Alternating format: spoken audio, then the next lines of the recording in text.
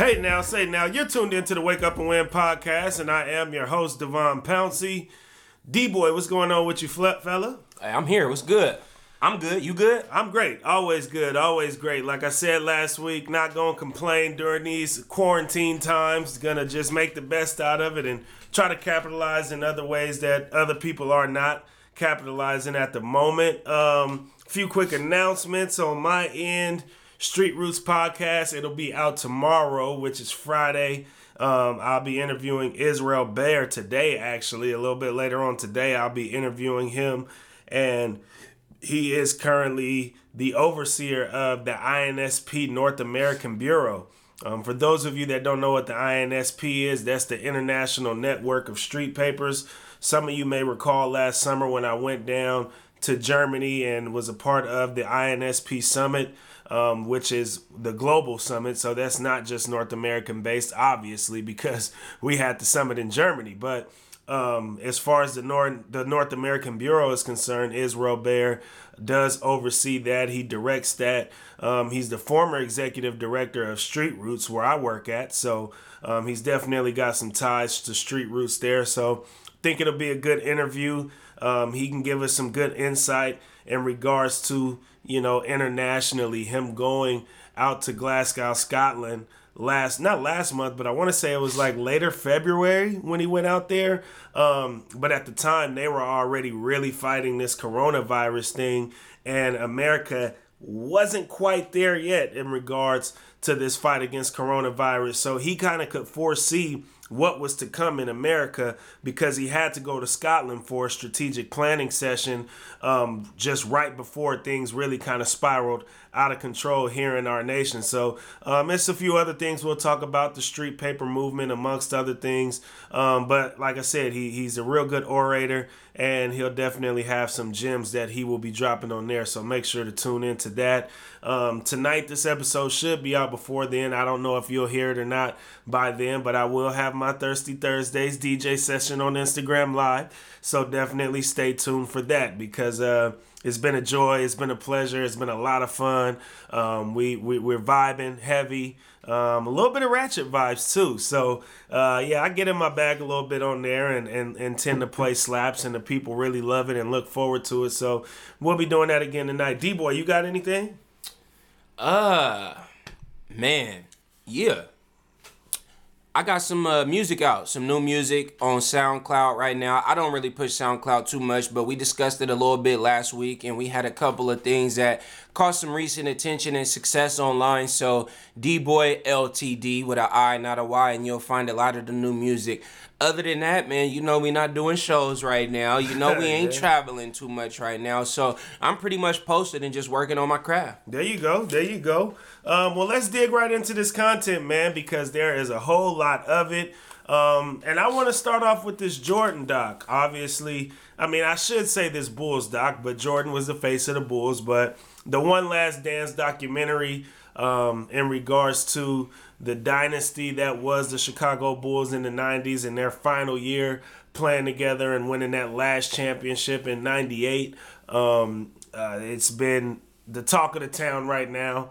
For those of you that don't know, this doc actually, I believe, was supposed to come out during the offseason after the NBA season was over. But because we have no NBA right now, players led by LeBron James advocated that ESPN release the doc earlier because we don't have hoops right now. And so that's kind of the hoop feel that we're all getting as hoop fans. And it's a 10-part docuseries. So far, only episodes 1 and 2 have been released. I thought they were phenomenal. But I also have some bones to pick with Jordan and others in those first 2 docs. Do you? I do, absolutely. Wow. Absolutely. I guess the first one straight up would be that final year when Scottie Pippen basically held out on getting his surgery and waited until after the summer to get his surgery, which obviously bled over in him, and the recovery process bled over into him not being able to play in the earlier portion of that season. And Michael Jordan came out on the documentary and said that Scottie was selfish for that. For those of you that watched, you know that Scotty was the most unselfish. He was the most unselfish. He was grossly underpaid. He was a top 5 player in the NBA throughout that run. Some even say top 3. They say he was Jordan grossly underpaid. I'm talking grossly. about 122nd in the league as far as salary. As a top 5 That's player. Sick. Yeah, and being number 1 on the Bulls in like 3 categories. Assists, rebounds, and something else. He was damn near first. Absolutely. Like he pretty much was the stat leader in everything but points for that team. Yeah. But beyond that, where I thought Jordan was really selfish was I just thought it was more so hypocritical of Jordan to say that, because Jordan throughout his career has made selfish decisions. First and foremost, he freaking retired and decided to go play baseball. During that time that he retired and decided to go play baseball, they were on championship runs. And guess what happened when Jordan left? He left Scotty on an island by himself. Scotty thrived. He did what he could during that time period, but there's no denying that there's a gaping hole missing on this dynasty and on this organization without Michael Jordan being there. They could have did 7 or 8 championships in a row. You don't know what that could have meant for Scottie Pippen, not just then, but especially now. Because although that dynasty is remembered for a lot of great things, imagine being able to say they won 8 championships in a row. That, historically, there's no debate. There's no Jordan Kobe debate. There's no Jordan LeBron debate. There's no Scottie Pippen debate in regards to what his true value was to that team. There's other ways that he would have gotten paid by way of endorsements and other things. And that's not to say that he still didn't. He eventually ended up getting his money after leaving the Chicago Bulls. But Jordan, there was never a time since Scottie joined that organization that he wasn't committed to it. There was a time since you joined that organization, although you were great, that you weren't committed to that organization. And then let's even fast forward to that very last year, that Last Dance season, when you had Jerry Krause, who was the GM over there in Chicago, who kind of had an ego of his own, and he and Phil Jackson didn't see eye to eye, so you knew that was going to be Phil Jackson's last season.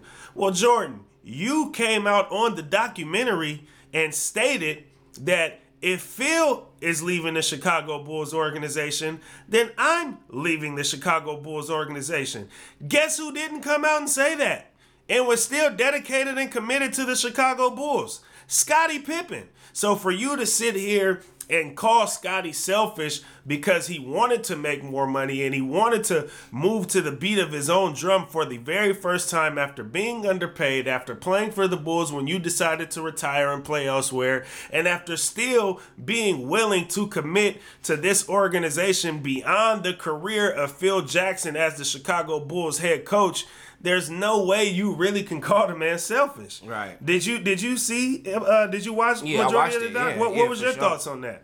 I mean, I didn't look at it like that. I was seeing a lot. I watched Jordan big up Scottie Pippen a lot, for one, as far as saying how he was, a pleasure to play with and ultimately a solid teammate, an unselfish player and blah, blah, blah. So, I mean, I felt like out of what I watched that the unselfishness kind of outweighed the selfish comment that he made about Scottie Pippen in that particular instance. But part of the reason I like doing this podcast so much is because the different looks. And now that you say that, even with talking about the baseball, the break and all that, like I do see that it was some selfish decisions made within that span. But I mean, at the same time, he gave his all to Chicago as well. I mean, I watched them go from what they explained on the damn show as they was going under as far as the Chicago Bulls franchise. They was going under, and he not only revived it, but made them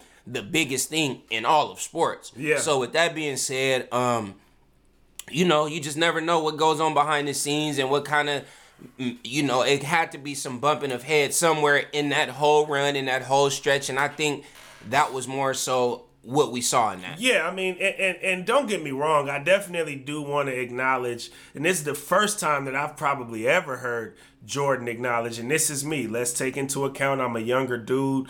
I was a 4-year-old, 5-year-old baby by the end of that run, I was 5 years old. At the beginning of that run, I wasn't even born yet. So let's take that into account here. But we often don't hear from Michael Jordan anyway. Period. We don't hear Michael Jordan be vocal in regards to Scottie Pippen and really in regards to just about anything. So the fact that Jordan has had the platform that he has had for such a long time and never decided, hey, how can I help Scottie out because of the contribution that Scottie gave to me having this platform, and he hasn't necessarily publicly acknowledged much about Scottie up until now. I think it was great to actually see that from Michael Jordan because people need to know and understand the greatness of Scottie Pippen, especially people that come from my particular generation, because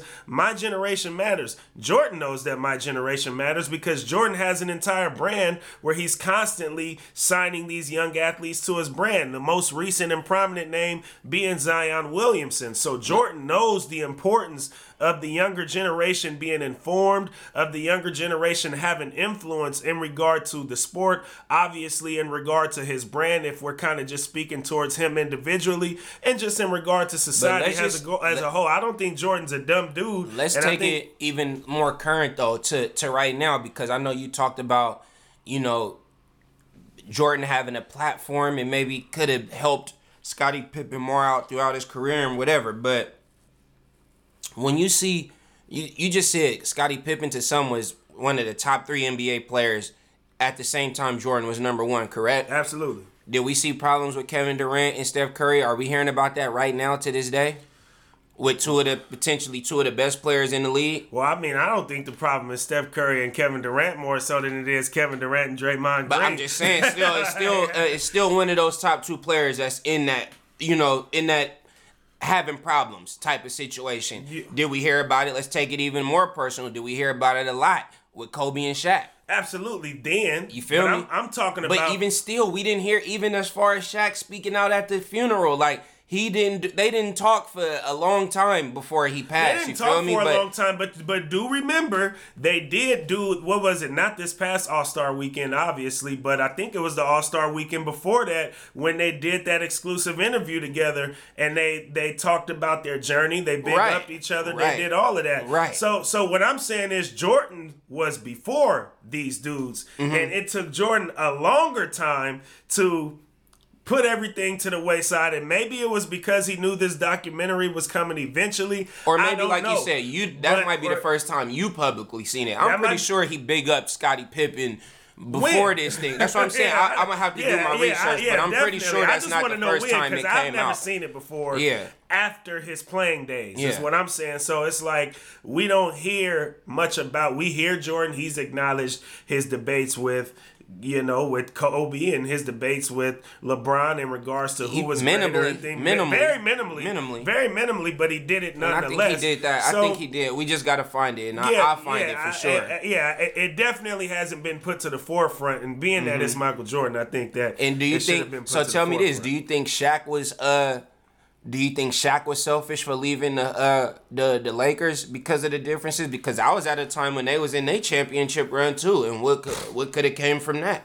Well, I don't think it was a matter of Shaq being selfish because it was just a matter of them falling out. I think the problem with Jordan is the fact that Jordan called Scottie. No, not even that it was never a fallout. The fallout part is cool. The problem that I have with Jordan is the fact that he called Scottie selfish. Even in the fact that he called him unselfish so many times too. Like I said, I think he was talking about that. I think he was talking about that exact situation. But overall, he made it very clear that Scottie was very unselfish and a pleasure to play with. But I would think by now, Jordan's mentality would be a little bit different about Scottie being selfish during that last year, because I would feel Jordan have had the opportunity to reflect on the fact that he took some time away from the game and decided to do other things. The fact that he stood firm in saying, Phil Jackson's leaving, I'm leaving. He didn't necessarily say if Scotty was leaving, I'm leaving. Mm-hmm. If Phil was gone, I really don't give a damn what Scotty is doing. I'm gone. And then Jordan and Scotty still could have won together without Phil Jackson, I believe. And then look at somebody currently, because I try to think of like,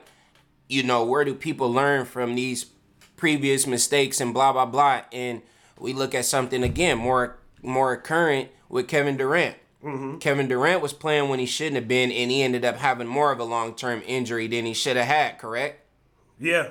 You know what I'm saying? And It's like people would have called him selfish or said, we needed KD, whoop-de-whoop, and then it ended up costing him more in the long run because he played when he damn sure shouldn't have been playing. Absolutely. Now, you know what I mean? Yeah, absolutely. And in the case of Scotty, I think he was very intentional as to why he didn't play and why he did wait to get that surgery later. So I get that. Mm-hmm. If I had to just kind of call out the small differences between like him and a Kevin Durant, I think Scotty was very intentional in what he did. I think Kevin Durant just wanted to go out there and play ball as soon as the opportunity presented itself. For him Scotty to go was play a little ball. more calculated. Scotty was calculated with his. He knew what he was doing. He knew he could have got that surgery earlier, but he also was like, hey, I'm grossly underpaid.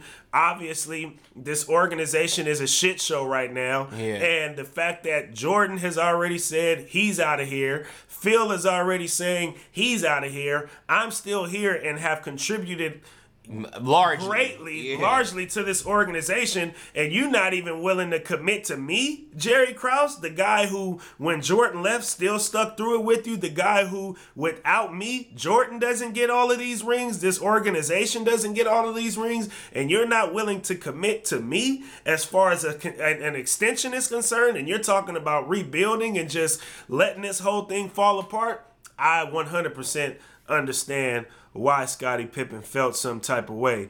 But I want to transition into some music, and we'll get back to some sports here in a second because we got obviously a few more topics to talk about. But I want to talk about this Teddy Riley and Babyface beat battle. Did you see... What did you see of that? Because it was so much ruckus, obviously. I seen a phone die. Okay. I seen a hell of a lot of viewers. A hell of a lot. More than we've seen in any beat battle. Absolutely. Did you see what happened last Saturday before the rematch? No. So last Saturday, Teddy Riley's audio was just atrocious to the point where I did see that actually. To the point where they had to cancel the entire beat battle and reschedule it for Monday. Last Monday. geez. And it's funny because it's like I tweeted it out. I said, man, when that happened on Saturday initially, it blatantly was it basically was the mindset and the mentality of why young people get so mad when the old people start to take over social media. Teddy Riley, Babyface, both legendary, both have made classic records, and if you heard Monday's beat battle after the ruckus that took place on Saturday, my goodness, what a great beat battle it was. Mm-hmm. But on Saturday, Teddy Riley trying to do too much. He got backup dancers. He's got a DJ. He's got too much going on for an Instagram live battle, first and foremost. Second, Teddy, we're still in quarantine, so slow down, Turbo. Mm-hmm. I understand this is a big stage. I understand this is some legendary shit, and you want to produce at the highest level you could possibly produce on this stage. But hey, man, it's just Instagram Live. Mm-hmm. We just want to hear the records, Teddy Riley. And because they just made it such a memeful, if that's even a word, type of a night and type of event, it just really showed why the youngsters get mad when the OGs kind of take over the social media game. Mm-hmm. But it also shows me how in tune the youngsters is with the OGs still and what classic timeless music will do for you, because I didn't expect that kind of attendance in a live from those two names, and they did bigger than anything I've seen. Why do you think that was? Honestly, I don't credit the youngsters for it. I actually more so say, to me, I kind of look at it like this. This was sort of like the black christening of Instagram no longer being the platform for the youth. obviously, now I would say the platform for the youth is TikTok. But you remember the time where Facebook used to be more kids, more for the youth. Yeah, now it's the more parents. for the kids. Now it's the parents' platform. Now it's the parents' platform. Yeah. I think the corporate christening of Instagram no longer being the youth's platform is when Instagram and Facebook decided to join and become one. That was more so of the corporate christening. That was more so Instagram and Facebook both realizing that, okay, the OGs are finally catching on to Instagram now. Mm-hmm. Let's join platforms so that way we can cross promote. We can work together essentially with what is now the older generation. And I think this particular beat battle was, like I said, it was more so like the black christening, not the corporate christening, but the black christening for Instagram is no longer for the kids, man. Yeah, I'm seeing even when you do lives and stuff, you be having OGs it's in there OGs, now, everything. You know what I mean? Moms being in variety. IG live. Yeah, like I remember when my mom didn't know what the hell Aunties, Instagram all was. that. Aunties, Yeah, all of that. Yeah. And not saying that they old, but definitely, like I said, they are parents and aunties and stuff 10, 20, 30 years on us. So it's like, And then it also reminds me that I ain't getting no younger because even listening to that beat battle, I could relate to a lot of those records. I knew a lot of those records. Now I'm still young enough to where a lot of those records I might not have been able to pin. Yeah. No, I knew. I was familiar with every record, but I wouldn't have necessarily been able to pinpoint that Teddy Riley and Babyface did those records had I not seen the battle. Right. But if I heard the song, if I heard the song, I would know the lyrics. I would know the chorus at least because this is music that I heard growing up that my parents used to like to listen to and that my OGs used to like to listen to. Now tell me this. Do you think at some point, because of the fact of how live has gotten so big, and I straight up say it like that. Live has gotten huge during this quarantine time. Live was not a big deal, in my opinion. You would see it pop up, barely ever click on it. The live usage has now gotten so big, I think it's going to change into a situation of charging or some kind of live concert profit or something, especially with the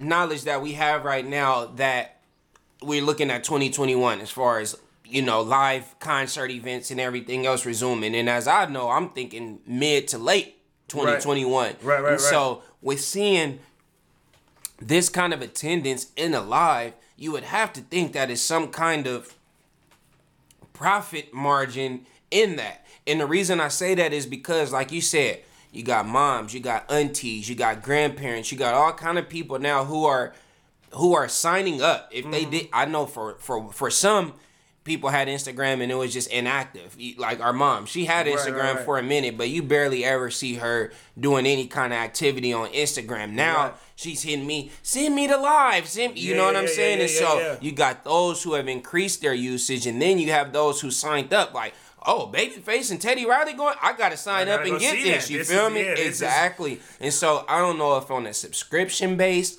or something, but I definitely think that we're starting to see the value of live, and that it's going to be some kind of structure to come soon. I bet you that. Well, I think the very beginning part of that, as somebody that has been going live myself and DJing live, is I get cut off from live all the time because the music labels are already on top of the fact that a lot of these people are going live right now and they're playing music that they don't own the rights to. Mm-hmm. So now the music labels have connected with Instagram and contacted them to basically say, hey, if we catch people playing records that they don't own the rights to, while these records are doing crazy numbers and streaming numbers, or not even doing crazy numbers, but it's getting publicity by way of all of these viewers on Instagram Live, what if I have an old record that might have went under a little bit, fizzled out just because time is undefeated. Father Time is undefeated. It may have fizzled out, but now we bring all these OGs over here to Instagram.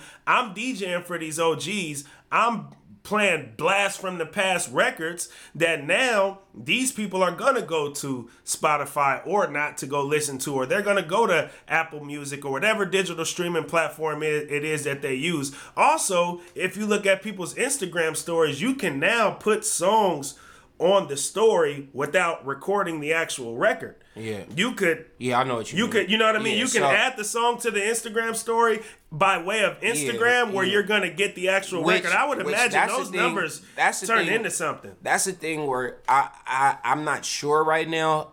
I noticed in my streams, I looked at my streams for last month, and I had between like 45 and 60,000 streams, and it was categorized under Facebook. Now, I don't promote music through Facebook, for one.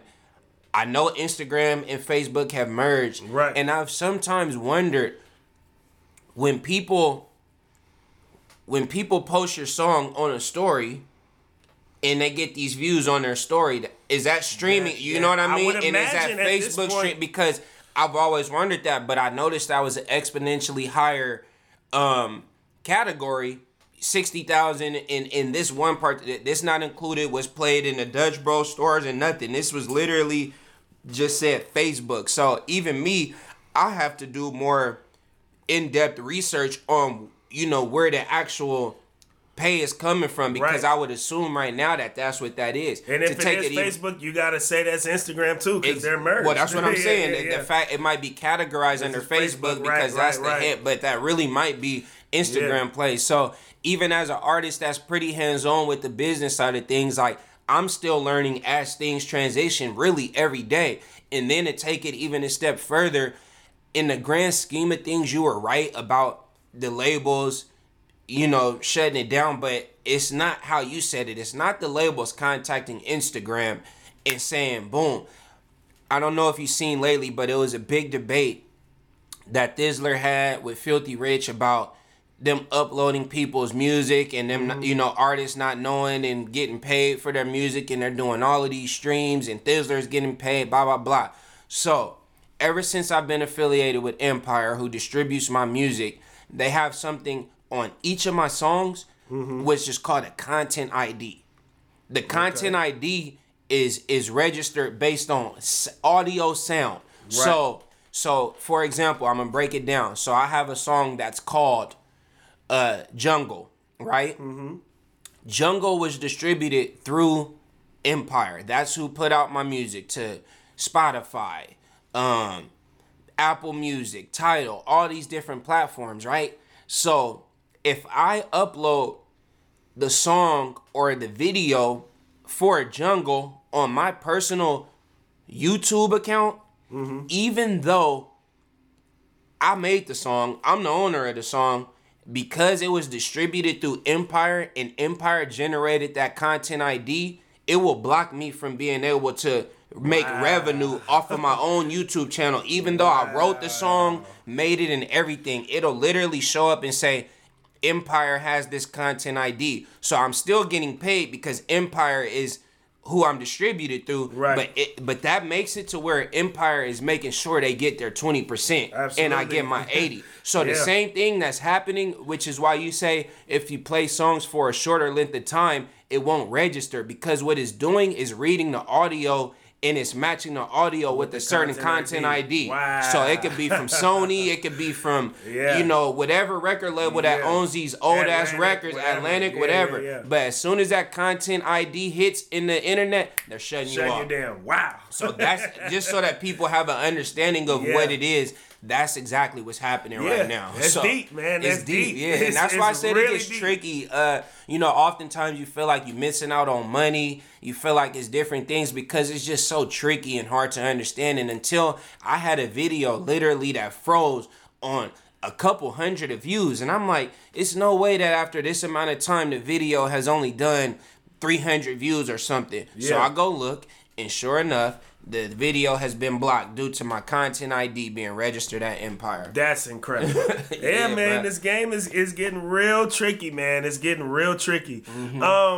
Now I want to kind of transition out of the music thing. Ultimately, though, it was a great battle. Just to close it out with Babyface and Teddy Riley. Right. It was a great battle. I'm still going to go as far as saying I still think T-Pain and Lil Jon was the best. Not because of the numbers, obviously, but because of entertainment. Not even just relevancy entertainment, but to yo, what you grew up on. I think it's relevancy, but I also think it's because of some of the technical difficulties that took place on Saturday. But it did show that how legendary Teddy Riley and Babyface was, that they were able to still accumulate the numbers that they were able to accumulate on Monday after dealing with those technical difficulties and almost really an embarrassment, which was on Saturday. More so on Teddy's end, but it was an embarrassment nonetheless.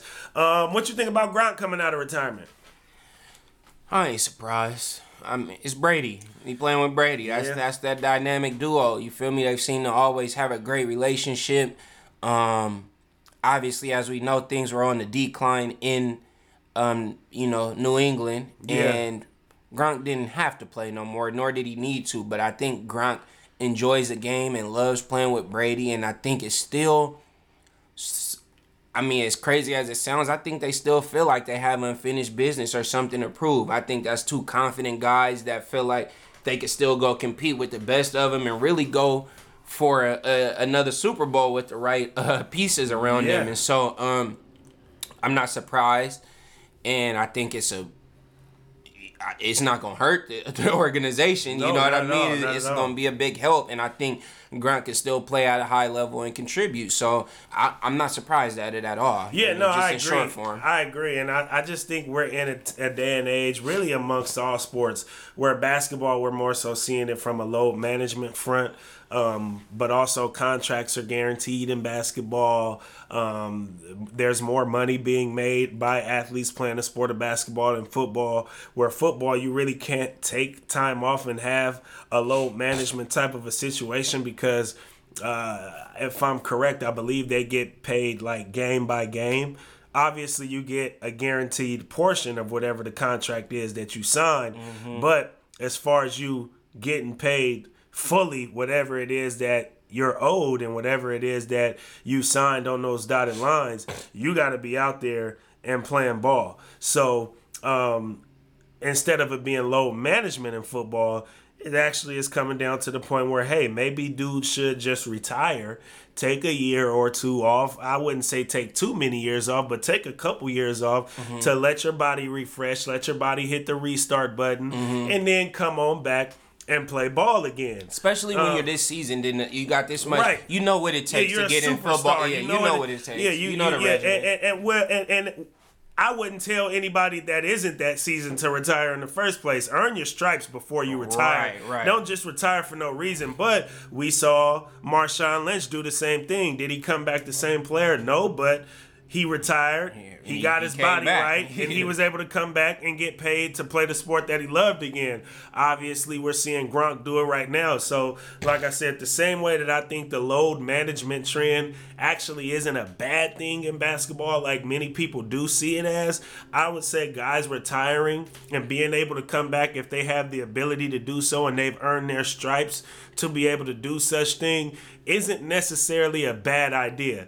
I don't think it's for everybody, but if you can afford to do so, I think it's well worth doing because we know how taxing just one football season can be on a person's body in regards to the contact and the physicality that the sport withholds. I think they'll be a Super Bowl contender once again because they got other weapons. It's not like Brady and Gronk have to carry the team.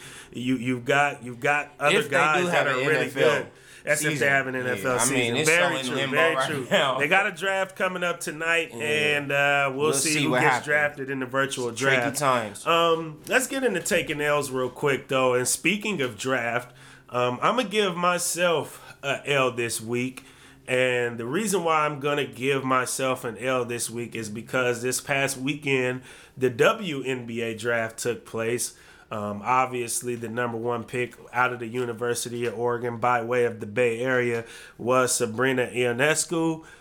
She got drafted first pick of the draft by the New York Liberty. I don't think that's a surprise to anybody, especially in regards to her dominance throughout her college career. But the reason why I'm giving myself an L is because I've lived in the state of Oregon and covered sports in the state of Oregon since Sabrina has been playing college ball, and never once did I see the young lady play ball, and she was right here in my backyard. For me, I think that's a regret that I'll just have to live with for the remainder of my life. Even if there is some way somehow that I do get to see her play in the WNBA at some point, the fact that I didn't get to see her, any part of her dominance at the University of Oregon, because we may never see a college basketball career such as hers on the men's or women's side of the game, I got to give myself an L, because I should have seen Sabrina play by now. There's no excuse for me not to have. Now, if I had to give myself an excuse, we all know that I cover basketball myself. And so basketball season is just as busy for me as it is for the athletes. Currently working for 2 schools, 3 teams, covering 3 teams. Obviously, the men's basketball team over at Portland State. And then you got the men's and women's basketball team that I'm on the call for at Pacific University. So when you take that into consideration, I am a pretty busy dude during basketball season. Before that, I was covering the Ducks and the Beavers, but I was covering on the men's side when I had that podcast for the Oregonian. Before that, I had a radio show where I was covering some Ducks basketball, but at that time I was more so covering the Portland Trail Blazers on an NBA front. So I've gotten to cover all these different sports at all these different levels during the time period that Sabrina was here in the state of Oregon. But I still believe some way, somehow, by hook or by crook, I should have gotten out to go see the girl play. Yeah. I mean, but I should have just made it happen. I'm not going to give myself an excuse, although I know how busy I truly am during basketball season, but I'm not going to give myself that excuse. I should have seen the girl play. I think it's going to be quite overwhelming for her, too. She's going to thrive and succeed and be great, but I think New York is a big move for her. Coming from Oregon, and especially just with everything going on, intensifying it, that being one of the leading places for the coronavirus outbreak, like I said, everything being up in the air as far as schedule and how things are going, I think that is going to be a hell of a transition for her, and I agree with you that being as close as we were, we shouldn't have let that. I mean, that was greatness right in our backyard. Right in our backyard. Right in our backyard. Now I think I definitely think she'll be able to handle it out there. I do too. Like I said, I just think it'll be a more difficult than normal transition with everything going on, and her coming off of her toughest year of her life, as she's mentioned many a time. And she killed it during that time period, and I think that's going to kind of fuel her into really wanting to dominate at the WNBA level. And the only thing I will say is she is still from the Bay Area, born and raised in the Bay Area, so I think that she will kind of thrive in another big market, as she was raised in a big market herself. You got anything for taking L's? I sure do, bro. Las Vegas mayor Carolyn Goodman, she took an L for me. She took an L. Oh my goodness. Have you heard about it, for one? I have, but I want to hear it from you. Okay, well, she got into a very, very big time debate with Anderson Cooper on CNN. It was basically a live conversation, and it was so detailed and misguided that I won't get into it all, but the grand scheme of things is that the mayor of Las Vegas, Carolyn Goodman, has basically said that she is ready to resume the casinos and basically ready to reopen Las Vegas like yesterday. She's been ready. She thinks that it's more of a Hunger Games or survival of the fittest approach, and that basically only the strong survive, and that this is a terrible way. It's basically insanity to keep people home and keep Vegas shut down for right now. And like I said, amongst a lot of misguided information and nonsense, if you ask me, Anderson Cooper tried to give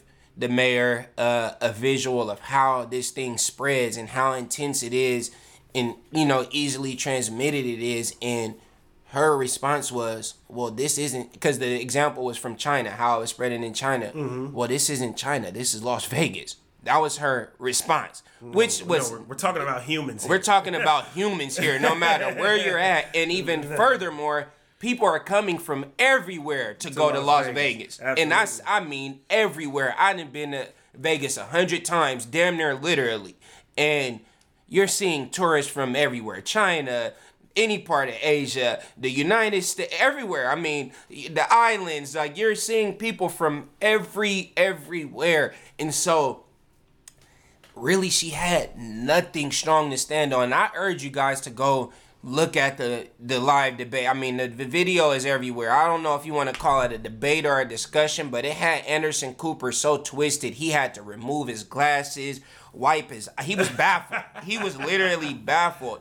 And yeah, she just doesn't think that... She thinks that she wants to have a control group to see how many people die without social distancing, because she thinks that it's basically over the top and going too far for this extensive shutdown in Las Vegas. And like I said, to not have any factuals, it just, her responses were so bad and she looked so misguided that, I mean, the world could see it. Like I said, do your research, but she definitely took the L for me. Yeah, most certainly. Most certainly. I'll definitely be looking into that story a little bit more. I did see it. I did see more so like the headlines. I haven't really dug too deep into it. Sometimes I just don't have the capacity to dig deep in BS like that. Sometimes you could just see the headline and be like, yeah, all right. I'm going to stay away from that because my energy is in a different place, and, you know, I have to be strategic in regards to not just what I consume, but when I consume it. So, I totally feel you on her taking an L there. Yeah, she took an L. But real quick, one last quick topic that I want to bring up. Usually we end with taking L's, but I posted something on Instagram maybe 4 or 5 days ago. I don't know. But essentially it was a post of a plethora of classic basketball movies. And I was just essentially trying to take a poll and create a discussion amongst folks on what the greatest basketball movie of all time was to them. Now, I don't necessarily want to ask you that same question because obviously that's more personable for everybody. But sports obviously have a great impact on society. The sport of basketball in particular has had a great impact on society, whether it be by way of the NBA, by way of college, or by way of movies. So my question to you, D-Boy, isn't necessarily what's the greatest basketball movie of all time, but which basketball movie do you think has had the greatest societal impact?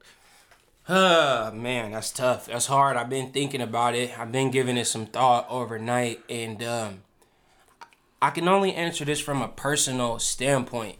And the reason being is because when you talk about societal impact, I can only go from my experience, the society that I grew up in, and some of the challenges that were faced from athletes per se, since we're talking about basketball movies. And so, not the best basketball movie, but the most societally impacted one for me, or socially impacted one for me, would have to be Coach Carter.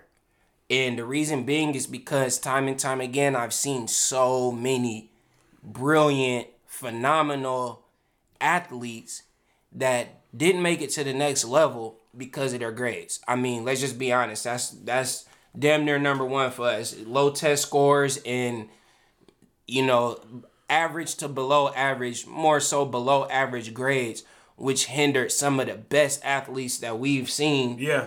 You know, either make their road to college or the pros either that much harder or not at all. And even though I was a baseball guy, I was victim of that. I thought I was going to take a shortcut and not have to do certain tests because I committed to a historically black college, and then ended up backing out of that situation. And because I didn't take the correct test that I needed and was probably more so at about a 2.5 grade point average at that time, it hindered me from a lot of looks that I could have got based off of my talent because of the grades. And as we know, Coach Carter was a stickler for the classroom and, you know, really just acts of kindness and mannerism and all of that kind of stuff. And so for me, that was one of them. And secondly, and which is my favorite basketball movie of all time, I got to say He Got Game, because that actually exposed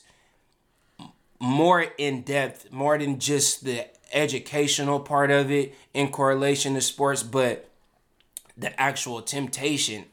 This has been music for me, but I've been recruited by labels who've had me pull up in LA and had 3 and 4 girls waiting for me already to try to help sell a situation similar to what we seen Jesus Shuttlesworth in that movie deal with, recruiting trips with naked ladies already waiting for you. And this is set up in-house by some of the staffing, you feel me, at these schools. And so, you know, with a father like his who went to jail, you know, from dealing with problems that started off and surfaced in home between a mother and father, that was just a lot of real life experience in that movie. It was more gritty, and so those would be the two that I pick. And obviously, like I said, He Got Game is my favorite basketball movie, so I like that it covered both, to the fancy cars and the agents and to, you know, on money. Yeah. It covered a lot of it, so I would have to say those two. No, absolutely. I hear you on that. And it's interesting that you say those two, because I say those two as well. Really? For some of the same reasons, but for some different reasons. But before I even get into those reasons, the reason why,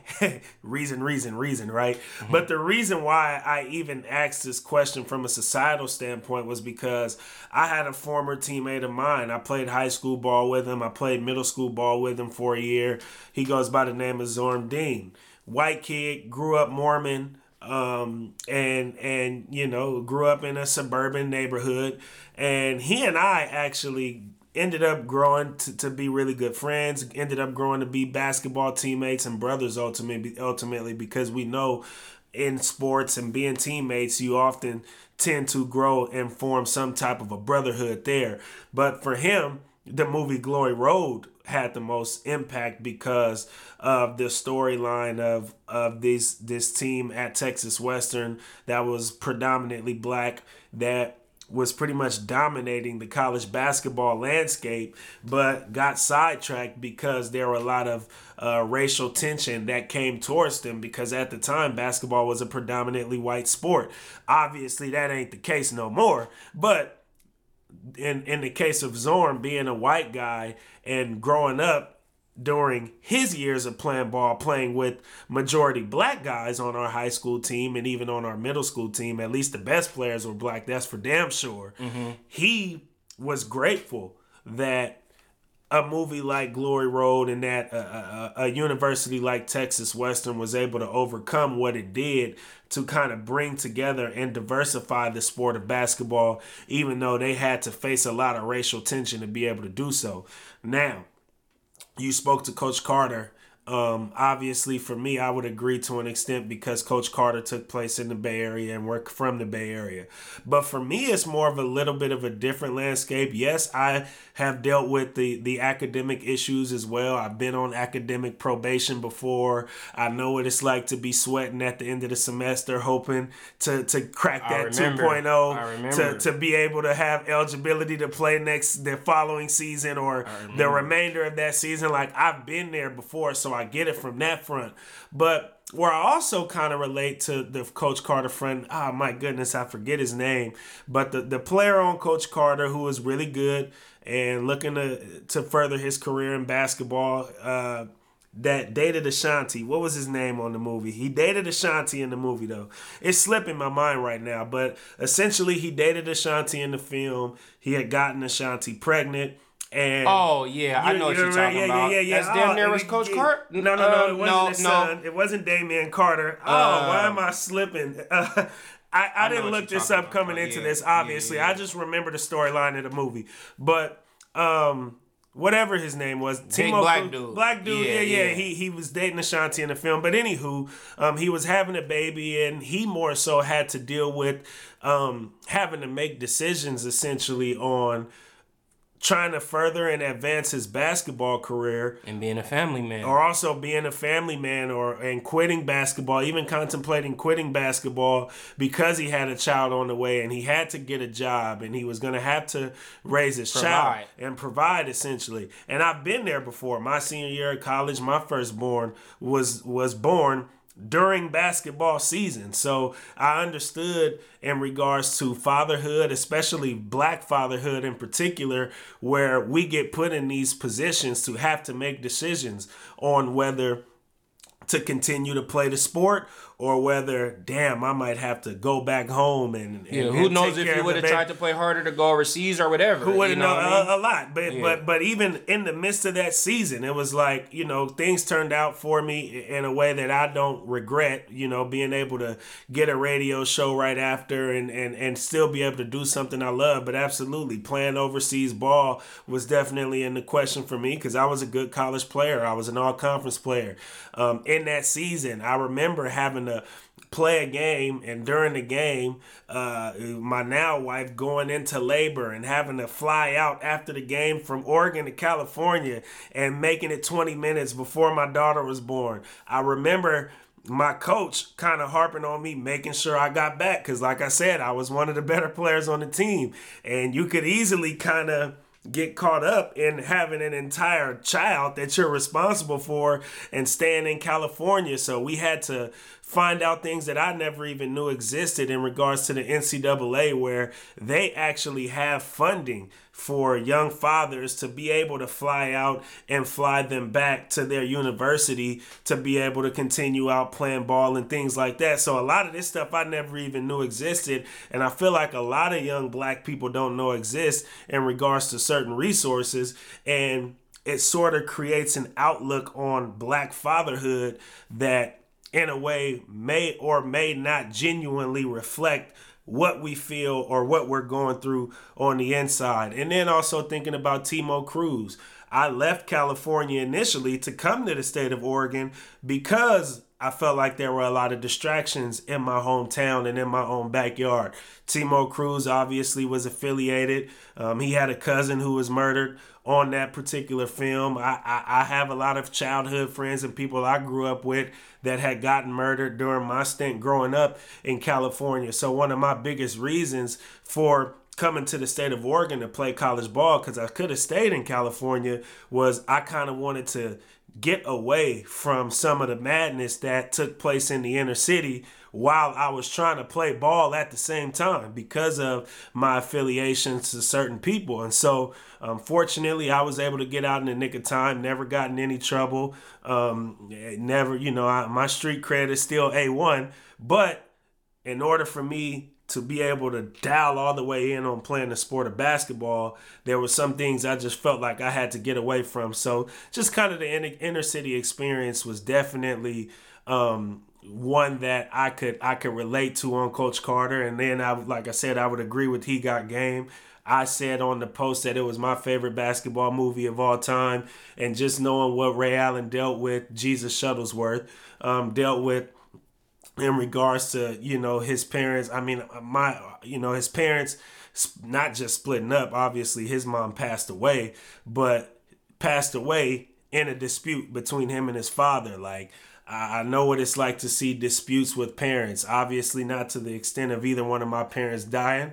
They're both very active and present in my life today, but they're no longer together. You know what I mean? So growing up and seeing those parental disputes and growing up and being able to play ball with your childhood friends, and I got to play ball with my AAU teammates, and we got to grow and play ball into high school and really have some success in that region that I grew up in out there. Obviously, Jesus Shuttlesworth had more national success, but the relatability to it, I know what it's like to go on a recruiting trip. I've been on plenty of recruiting trips as well. So that movie certainly was very relatable to me as well. And then I just thought in regards to why it was my favorite movie, beyond it just having a societal impact, I just think it's hard to top a Denzel movie, first and foremost. And the fact that Ray Allen was able to act in such an elite way with an elite actor that he co-starred with, which was Denzel Washington, it was just all the way around from a societal impact, from an acting front. These dudes were just A1 and they were elite. And so that's my favorite all-time movie. But yeah, for me, societal impact would be those two films. But I understood what my boy Zorn was saying. And I think even for the white community as a whole, Glory Road had a particular impact because, they were able to see and experience things in a different lens. And some of the privileges that we all have today as athletes wasn't necessarily the case back then. Facts. I definitely hear you, man. And Yeah, I mean, I do agree with, like you said, the same movies, and I do like the insight from different reasons, but I got to change the narrative real quick. Sad, tragic, live right now, straight from the music world, man. We just lost Fred the Godson to the coronavirus, man. And me and you been talking about it. Yeah. You stumbled across his music and got to see the lyrical genius that he was. And some great tributes have been out to him in his process of fighting it. We know that Fabulous did a Cold Summer Challenge and it gained a lot of attention, particularly one that was dedicated to Fred the Godson from one of his close friends, man, and he just succumbed to his sickness today, man. So wow. rest in peace to Fred the Godson, man. That's tragic. That's bro. tragic. Hey, take this COVID-19 stuff serious, man. This is a real thing. It's a real thing. We really got to take our health serious during these times, and he was certainly a fire flame spitter. I never really heard much of his music, but I did see his freestyle with Funkmaster Flex on Hot 97, and boy, could he gas. And, you know, it's unfortunate because we heard that he was getting better. It was reports out there that he actually was getting better, and then now hear that he succumbed to COVID-19 is just absolutely fucking tragic. So rest in peace, Fred the Godson. Hate to have to end the podcast on such a somber note, but like I said, just cherish the time that we have here and really try to take care of yourself and do everything that you can, because this is a real pandemic that we have going on. This is no fugazi. This is no bullshit. This is a real thing. So keep listening to government orders. Keep doing what you have to do to make sure you're safe and to make sure that you're healthy, because we want to see as many of us make it through this pandemic as humanly possible. With that being said, make sure to give it your all in whatever it is that you do. And we are going to leave you all the only way that we know how, and that is to stay woke and go in.